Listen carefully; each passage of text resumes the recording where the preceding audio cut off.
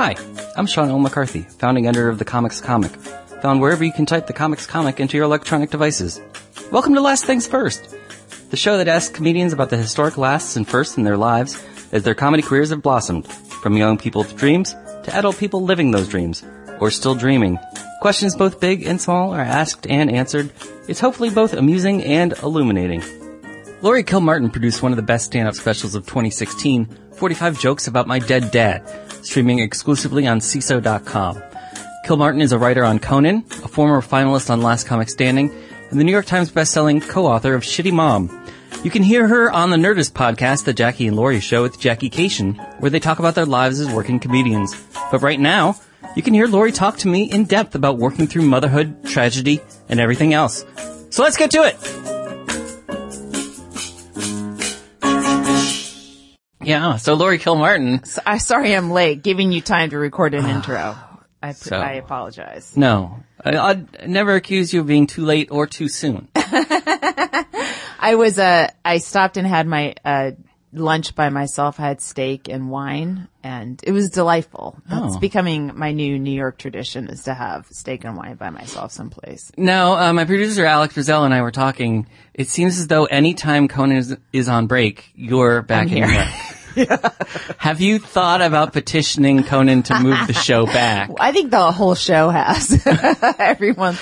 Right, because most everyone who was with him for his late night run moved from New York to Burbank. Yeah. Well, I think everyone who did that sold their places, and so returning would be a horrific shock. But for you, it'd be great. Yeah. If only they would just consider my feelings, I would appreciate. Actually, my kid is established in California school system, so now I would, it would be rough on him. Right. I mean, everything's going charter school now, anyhow. You're right. You know what? He can deal. The new Success Academy. The new Department of Education secretary doesn't even like school. Yeah, he's going to have a job soon. Apparently, she wants to put kids back to work. So, good. But enough about your kid. Let's talk about you. Finally, that's why I want every conversation to go. So, I've already put it in print and I've said it out loud that your special, 45 Jokes About My Dead Dad, was one of the best specials of 2016. Thank you so much. I really appreciate that. Now, I've followed you on Twitter for far longer than that. Yeah. Was there a sense of, you live tweeted going through hospice and death with your father, but was there a sense of holding on to the special for a while just to give it some space, or was it more of a logistical? You mean when it was released or when I taped it? Well, when it was released, because it's been 2 years. So was that a too soon, or was that no? No, that was entirely? Somebody please buy it. Okay. Yeah, and Come on, it's about death. I know. You'd think they'd be jumping all over it, but actually, Chris Italia and the guys at Angry Buddha like the stand-up, and they said, why don't we add this other stuff to give it some context? So it's interviews with me, my sister, my mom, and with Conan O'Brien and Patton Oswalt and Andy Kindler, who were sort of talking about the tweeting and stuff. Right. I guess just to help people open the door to this very dark room you're going to enter. Well, it also lets people know about your dad. Yeah, I guess so. So it's not just some abstract, these are jokes about. True. This is who I'm talking about. Yeah. And this is, well, just like with any roast. Yeah, that's with true. With a celebrity roast, you already know the guest of honor. Right. And it's all done in love. We love this celebrity, but we're going to roast them and mock them. Yeah, that's true. It was just some comedian's father. Right. I guess it did introduce people to him. Yeah. I mean, it works in a way. Like, I wasn't expecting all that, I just, in fact, I was kind of adamant, no, it's just stand-up, and stand-up can handle death. That was my, and I didn't want it to be a one-person show, and I didn't want to be too earnest. I wanted it to have a lot of dick jokes and, just like a nightclub comedy act. But that wasn't, no one was buying it. And so, I think they turned it into something different that's really good. You know, so I'm glad that they, I surrendered. Well, and we also see that your dad was on board with everything. Yeah, for sure. What did he think about your comedy in 1986. He thought it was a little dirty, but that was just his, I mean, he loved me on stage and the fact that I did stand up. He thought it was really cool. And he was a consulting engineer. So he sort of led, as close as an engineer could lead to a comedy lifestyle, which is always looking for the next gig and, trying to get paid. So in that way, he kind of identified with stand up and, he's super Catholic. So he always, preferred cleaner material. And he also hated it when I said and those were his two critiques. If I ever got any, you say too much. That's a good critique, whether you're a comedian or just a person. Sure. In but conversation. I would say, and you've been doing quite well so far. I think you interrupted me right when I said, President Obama says it. Obama does that all the time, and they actually read a study where they said that's the mark of intelligence. A mark is because people are thinking of the right thing to say, and you're using as a bridge to give yourself a little bit of time. Right. Not that I'm saying I'm smart, but that would be a study I would show my dad where he here. Well, you want to choose your words carefully. Sure. You want to just like diarrhea of the mouth. Yeah. I'll save that for the stage.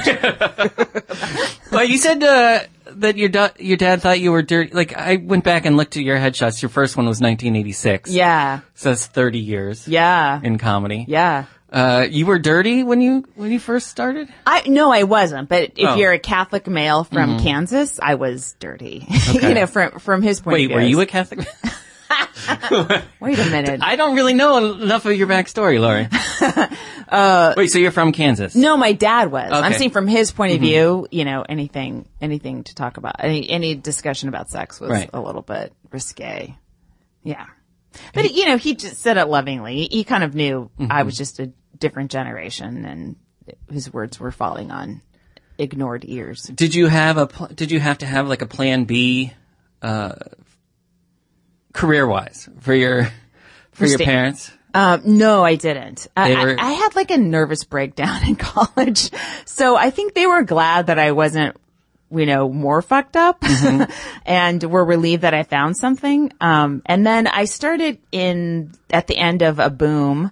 And so I was making a little bit of money. I mean, there was tons of MC work. I worked all the time. I started in San Francisco, and when I started, there were 13 full-time comedy clubs within driving range, if you counted Citrus Heights, and the clubs down in San Jose. So there was I was making $200-300 a week, which wasn't terrible. And so I think they, I don't know what they thought, but they weren't worried that I needed a backup plan. Okay. Yeah. They weren't like, if you don't make it as a comedian in 3 years, become an accountant or... No. Or go into teaching. No. Yeah, my dad was like, he was one of those guys that would be, you could be president, well, or you could be comedian or what. He was very positive. I mean, and he had pie in the sky dreams about his own consulting career, he wanted to start a company that I'm sure would have turned into the next Bechtel or something, but that wasn't ended up being not his personality, but, he understood sort of working and trying to do your own thing. Okay. So you mentioned nervous breakdown in college, which I feel I can't just let slide completely. Come on, let that slide. Everyone's had that. I can't be the only one that had a nervous breakdown in college. I feel like I'm still on the verge of mine right now. You gotta have one. You can't get through your life without one. Well, for me, it's deciding to leave a career and going into business for myself. Yes.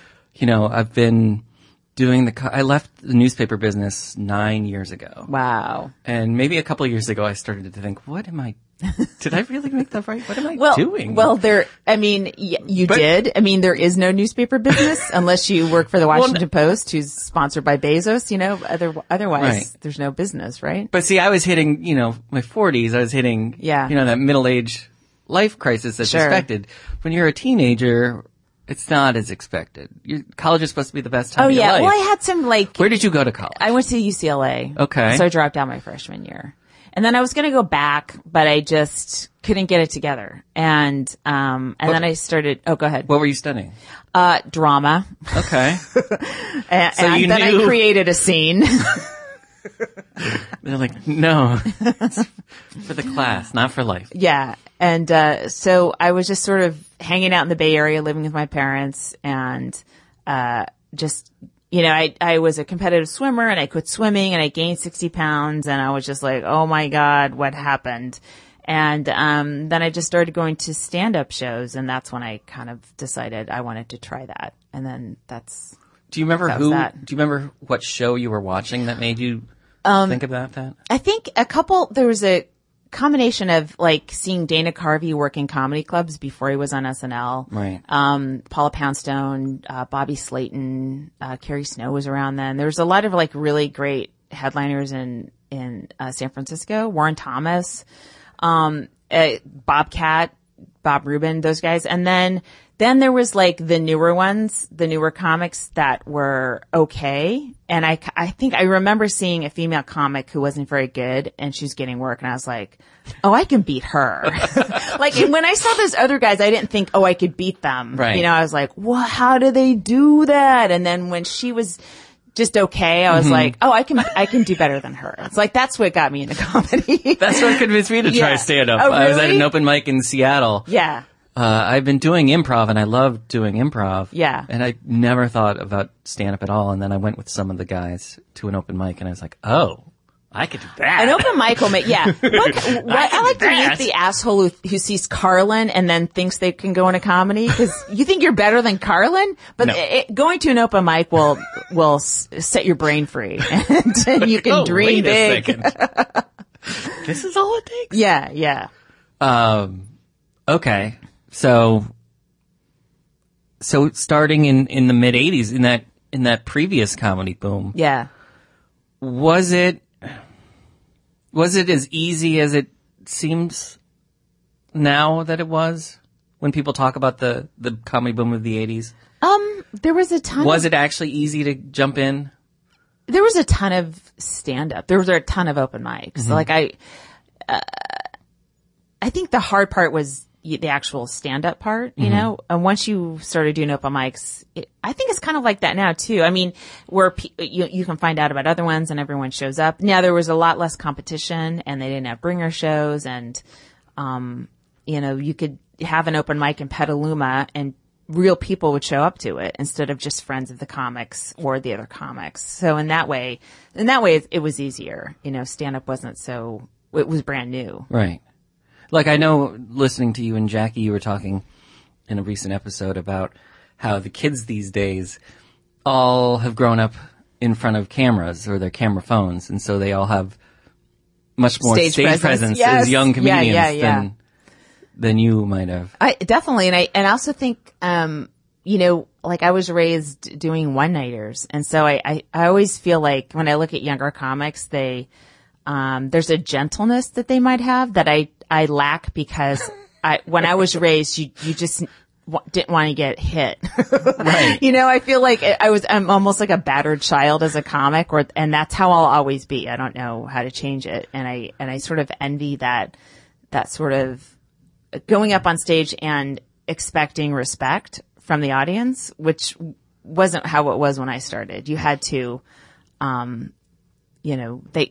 they were just looking for ways to tear you down instantly, especially if you're a woman. So I envy that sort of expectation. You have a higher expectation of the crowd, and they sort of give it to you. Right. Because you expect it. There are people touring now who didn't start touring and selling tickets until first establishing themselves with Vine or Instagram or podcasting. Yeah. And now they already have that audience built in. Yeah. Whether or not they have jokes, Yeah. they still have people who want to come see them. Sure. And whereas doing a one-nighter, you're dealing with beer bottles and jukeboxes and sports on the TV. And all the competition. Yeah. Mm-hmm. Yeah, and then you coming from California to Montana, and arms cross. Just all that kind of like provincial stuff. Right. Again, maybe it's not that way now, but this is the way it definitely was in the late 80s and early 90s. Yeah, I get the sense that whenever there's these talking head debates about women in comedy, it always kind of goes back to what people had this perception of as being a woman in comedy in the 80s, I think. I think so, yeah. Instead of what it's like now.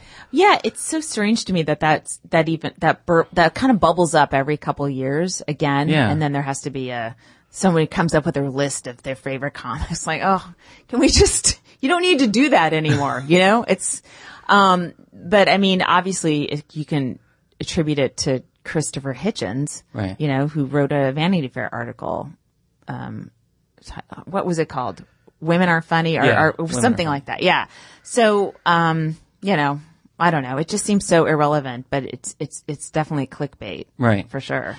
But in terms of like doing a lot of retrospective on 2016, I can't help but think about how it was a year in which women were empowered and yet also put back in their place. I know. Both in life and in comedy. Yeah. I mean, we started the year with a comedian going on Instagram about an ex-boyfriend.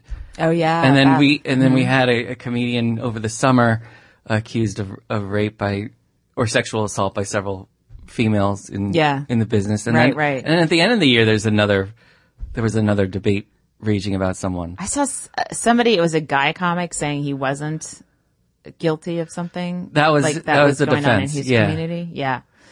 So it's like, but it's got to be such a galactic change from 30 years ago. Oh my God, yeah. When I can't imagine what it.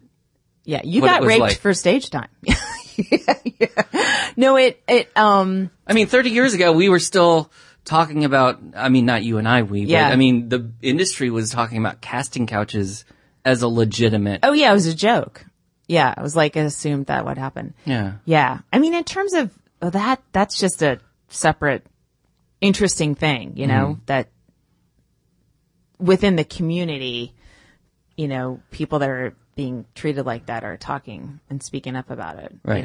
And not being kicked out of the business, it's great. It's really different from when I started, where you just, assumed something awful was going to happen to you and you tried to work around it. If you're like, oh, I'm not going to participate in that, then how am I going to get stage time? I'll have to go this way. I'll have to just go left instead of straight through.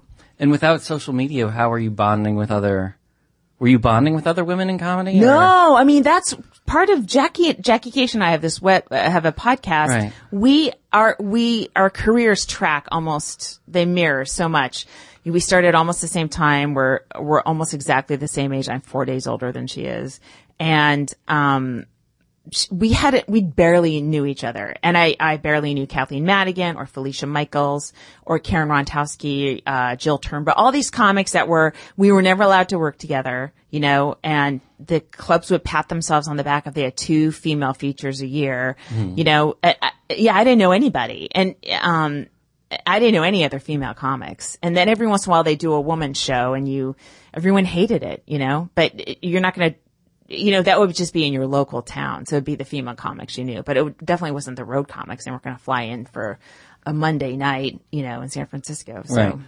So was it really a lonely existence for the first Terribly lonely. And I was so addicted to AOL. It was $2.95 a minute.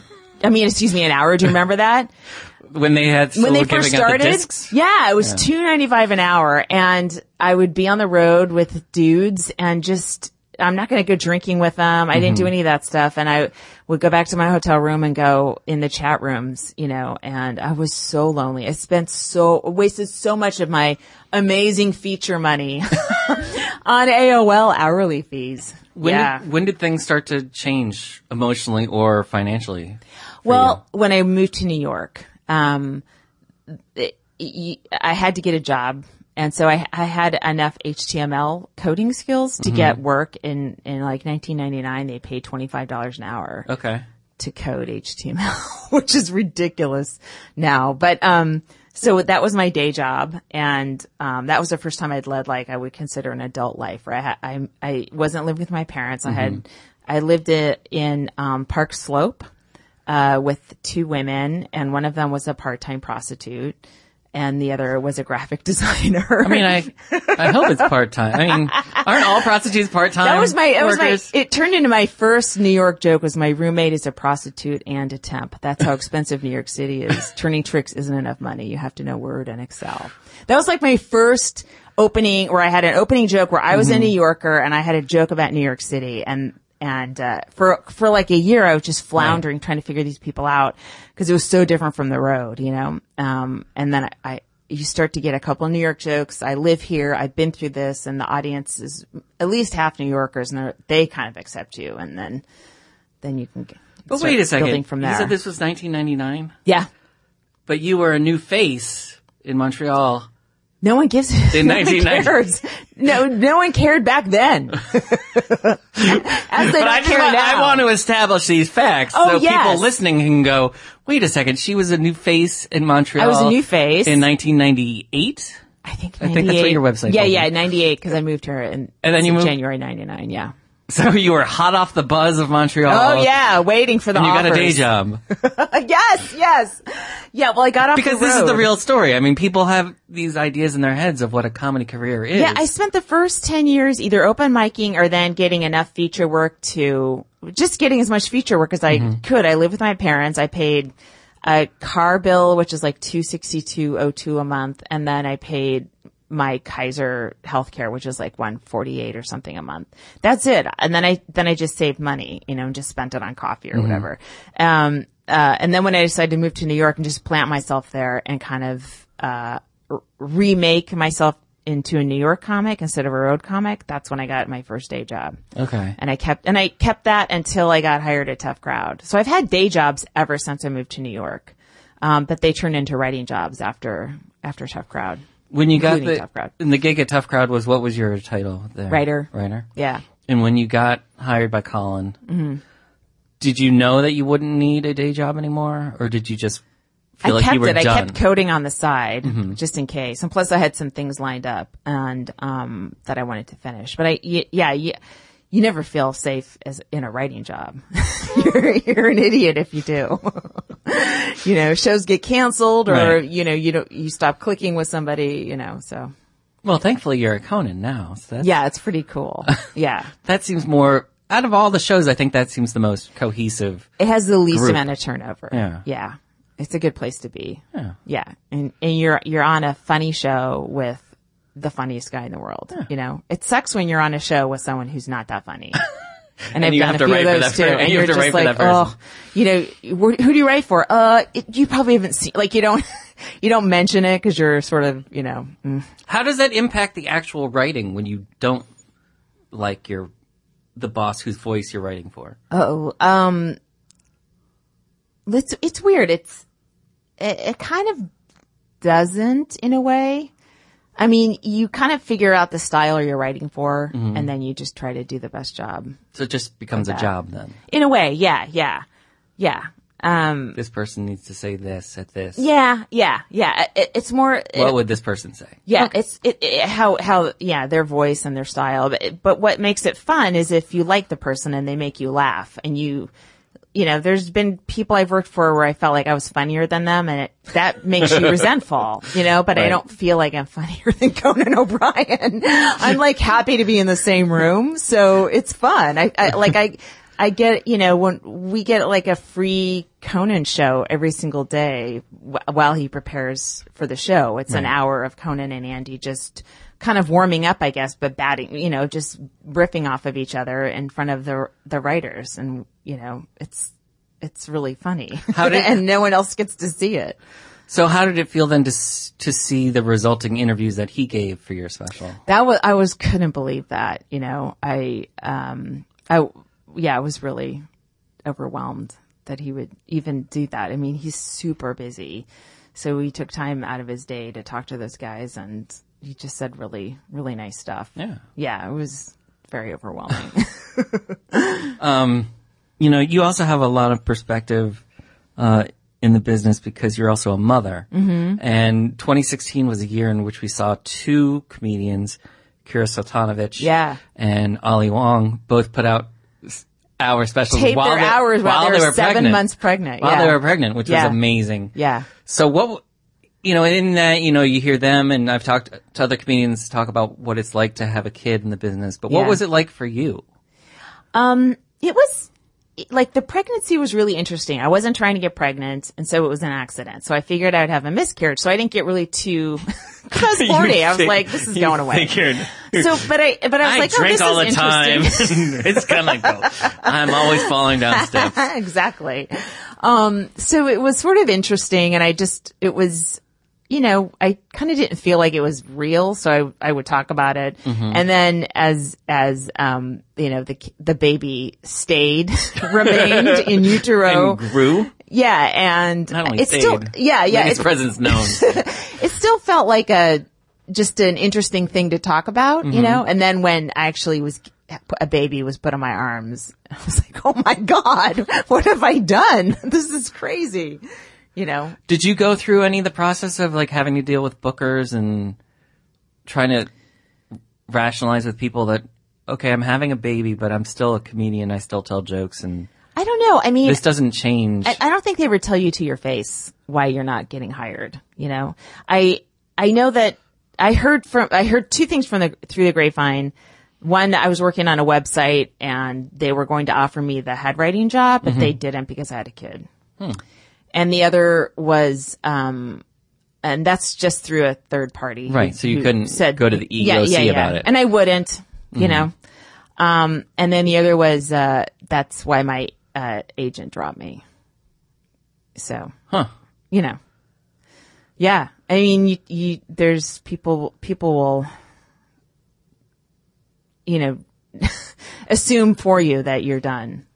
Which for me, that's like, oh yeah? Oh really? Okay then, let's see. I'm making more money now than I ever have. Right. And, my agent's my current agent's making a reasonable commission, and, things are okay, Is that how you came back from being dropped?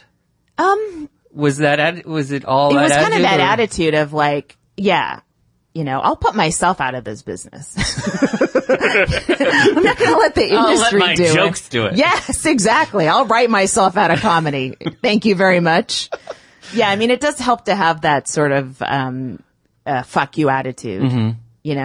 How logistically did you come back after giving birth? I mean, I took my kid on the road many times mm-hmm. when I was doing road work. When I was between writing jobs, I took him on the road, and it costed a lot of money. There was a sitter service, and I don't know what it's like now. There's probably some app that will figure it out for you, but there was a service that, you could, wherever you went to a city, you could hire a sitter mm-hmm. that had been registered with them. And so I did that a bunch of times. So I just had a lady with 4 stars come to my hotel room when I go do 2 shows, Yeah. And it worked out okay. It cost a lot of money, and then the other part, and it's weird. I was talking to Kira about this because she had just had her second kid and she took her baby with her on the road. And, if you're doing 2 shows on Friday, you really need 10 hours sleep because you're going to do 2 shows on Saturday. Right. You need all your energy. And the hard thing about having a small kid with you on the road is they wake up whenever they wake up, and you're the only person there. So you can't hand them off to somebody. Right. I told Kira, I'm like, get a sitter to come. If your show starts at 8, get the sitter to come at 5. Pay the extra couple $15 an hour, right. The extra $30, just so you can have some silence before you have to give out all of that energy to crowds, Right. You need a buffer. You do. You need a little peace. And, of course, when I was on the road as a feature, it was all peace. So I remember I was working at the Ann Arbor Comedy Club, and I had my kid with me, and he's like 1.5, and we went to museums and stuff during the day, but I was so fucking tired, and I didn't get more than 2 or 3 hours of sleep. Imagine. I know. Yeah. And then, when I got another day job, then I put him in daycare, and I would, get a sitter at night when I had spots. That's it. And how old was your son when you did Last Comic? He was 2.5. Oh wow. Okay. Yeah. What compelled you to jump into that fray? Or 3.5, excuse me. Because they've been around for a while. Yeah. I had just been fired from the Bonnie Hunt show. Oh. And there's nothing else happening. And I didn't have an agent, it's like, I didn't know what to, I'm 40, well, let's see, what would be I, 43, 44 in show business with a child, no agent, and just got fired. I was like, I'm dead. I'm dead, and, and no relationship because my son's father and I had split up. So you really were kind of broken alone. Yes. I was like, I'm going to be moving back in with my parents, so I had nothing to lose. Did that fuel you to perform even harder or better on the show? Knowing kind of what was at stake? No, I wanted to do well, And so it made me really focus on writing clean jokes instead of jokes I really thought were funny. So right, because you're on NBC. So and they're just nixing jokes left and right, and you're like, you've left me with 3 things. So that was very stressful, and that's the hard thing about that show is you have to really change to fit in with what they want. Even if you say, oh, I'm going to be my real self, you have to turn your jokes into NBC, and then they just start crossing them out. It's line item veto, and you're like, okay, I'm either going to do a 5-minute set with 3 jokes, or I write some other stuff, or I kind of dumb this down or water this down, and then it's not exactly the set you wanted it to be. Did you feel like it was what you expected, though, probably knowing a ton of comedians who had done the show before? Yeah, it wasn't surprising. Right. Yeah. I didn't get anything from it. I didn't get a manager from it. I didn't get all the things, and I don't know if that's an age thing. I really didn't know what, like, everyone else in the top 10 got management and they got this and that, and I didn't get anything, and I was like, is this because I'm an old woman? Maybe, or maybe not. I don't know. No one tells you. No one tells you why you're not getting anything. That's the most frustrating thing about. Right. You want to know. Yeah. And if it is something correctable, they will tell you. So if it's not, if it's we like our women 32 years old, but they can't tell you that. So they just don't tell you anything. Right. So. Well, then how did you get to Conan? Because I thought you got to Conan not too long after. Yeah, but that was just a separate thing completely. I had done 2 packets for them, and I think I was like on the docket to get hired at the Tonight Show, and the Tonight Show went down right as Bonnie Hunt I got fired from Bonnie Hunt. So he at the same time I was sort of floating around. Conan was too, trying to figure out what he was going to do, and then we started the show at TBS, and I heard again that they were hiring, and so I did another packet, and that helped. Right. Well, if you think back to everybody you were on the show with, they might have all gotten representation and deals, but you've gotten steady work. Oh, I'm totally happy with things how have worked out for you. Oh yeah, it totally worked out fine. Yeah. I'm just, my complaints are like, I can complain about anything. They're in the scheme of things, they don't matter. But I just notice, that I was like, well, the thing that's different about me from everybody else was that I was an older female. I don't know if, but again, I don't know if that was it. It's hard to tell. I can't tell. And who cares? I don't have the answers. I'm an even older female now, so. And now you're still older. Even now. When I started this your podcast has aged me 6 years, Sean. Can I quote you on that? Yes. One of the things of letting your special age for a couple years. Yeah. Seriously, though, is that, I guess it's the first, real talk from Patton. Yeah. Because not only was Patton able to weigh in on you, he this year went through his own personal tragedy. Yeah. That was so, I still feel when I see him, I just want to crawl onto the monitor and give him a hug, Right. The reason they even went out to him and asked him if he wanted to talk about it was because he was the reason I had any sort of interest, because he started retweeting me talking about my dad. Right. And that was back in 2014. He was the guy. He was like, check this out, and he turned all of his Twitter people onto whatever I was doing with my dad. So I think they had always intended to see if he wanted to talk about it, when they were putting it together before his wife passed away. Right. And he may have even agreed to it before she passed away. That's what I figured based on the timeline. Yeah. And then when the time came to do it, he was going through his own grieving. Right. Yeah. So. And now I'm so grateful he still participated, Yeah. And now he's processing that on stage as well. Yeah. Do you feel like, I've recently went back and watched the first concert film of Richard Pryor's, and I feel like he was kind of revolutionary in talking about his own tragedies on stage. Do you feel, did it feel any easier once it came time for you to tape yours, knowing that like audiences are accustomed to this now, or? Well, they weren't. They're gonna be okay. Oh. I mean, the reason I came up with this idea was that I would go into my regular stand-up act, and then after like 2 or 3 jokes, people would start to, be like, when are you gonna talk about dating again? Like they would get uncomfortable, and you didn't have the title on the marquee, or no? Before, this is just when I'm doing the road. Oh, okay.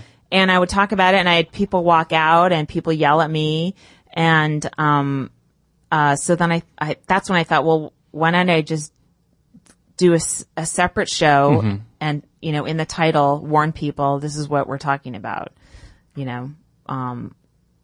So yeah, I don't know, the regular stand-up, like a regular club audience, I'm not really sure that they're, I don't mean like in New York and LA, there are comedy fans who are into everything.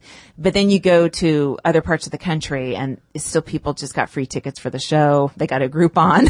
They're just wandering in. They don't know who the headliner, they don't know who anyone is, right. Or they seen Comedy Central, so, you kind of have to get them too. And sometimes they're not easy to get on board with stuff like that. So if someone comes to see you, Laurie Kilmartin, on stage, they might get a completely different show if they see you in New York and LA, or if they see you in Kansas City. In Kansas City, they'll get a lot of old stuff and newer stuff that's in the center of it. Like I will bracket things properly so that if people start to peel away, I can get them back quickly, or I'll make them like me enough where I can get away with this kind of darker stuff that in LA I could open with, or in New York I could open with, Right. And now that you're even older. Yes. with age comes wisdom. I've really grown a lot since we started. What kind of inspirational messages or advice do you turn to now to kind of guide you to the next chapter? Is there stuff that you turn to, or people who are good for counsel? I don't really open up that way. Or do you just but I do. Jackie, tell me what to do. I love sitting. I love comics my age that are still performing. I really. It's like I saw Janine Garofalo last night, and I think like in the early, 90s, there was like the alt track and the road track, and I was a road comic, so considered, hacky. Whether I was or not, it was like if you worked the road all the time, it definitely felt like this sort of, dividing line, and that's just gone now. And so every time I see, like I love talking to her just because our experiences as comics have been very, very different, but she's still performing every night, and so am I, and it's nice. And so I get inspiration from her, Patton, Mark, Marin, people that are our age, but that keep writing and keep pushing themselves. I think that's the most important thing. I think, you can get obsessed with the audience being really young and just be like, oh my God, I'm so much older than these people. And, my music references aren't the same as theirs, and I can't keep up, I can't, pretend I'm super interested in their music unless I genuinely am, but it's just not, something I still pursue. And so I think you can as long as you are emotionally honest and write jokes off of that, you can connect with most people no matter where they're coming from, you know? And I think, so I love comics my age and older that are still doing that. And there's some that aren't. There's some that are still doing the same exact material. And the other, like, when I was your age, but it's all that, it's sort of patronize. It's just like, oh, you're missing an opportunity to have them just see you as a fellow human. Right. You know? They're stuck in their old ways. Yeah. So, if you happen to see a young whippersnapper who wants to get into comedy and I try to crush them. and if you don't succeed in crushing them, what's the first thing you tell them? Before or after you try to crush them? I would say stage time is the most important thing. The more you get up on stage, the more it feels second nature. And then your brain can really go these amazing places. If you're spending a lot of time being aware of being on stage and nervous, you're barely going to get your jokes out, you know? But once you're comfortable and it's your home, then you can riff anything, you know, and then you can kind of do anything, you know? And the only way to get that is to get up on stage every single night for years and years. And I think all stage time counts. I think open mics in front of comics count because you're practicing thinking out loud. You're practicing talking in front of people that are staring at you, even if that's the next 5 guys that want to go up and want you to stop talking. It's still something, you know? Right, you have to get the words out of your head. You have to get those calluses somehow. Well, on that note, Laurie Kilmartin, if you are listening to this from New York or LA, tonight you can probably see Laurie Kilmartin on stage. Yeah, for sure. And if not tonight, then some night soon she will be in your town. Thank you so much for sitting with me. I really appreciate it. Thanks, Sean.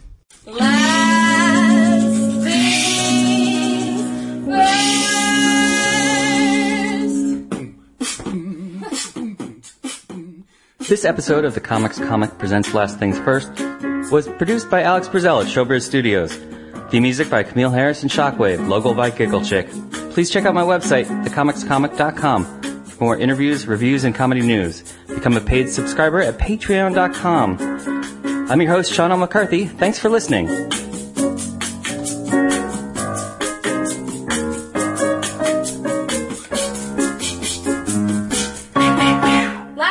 Last things first.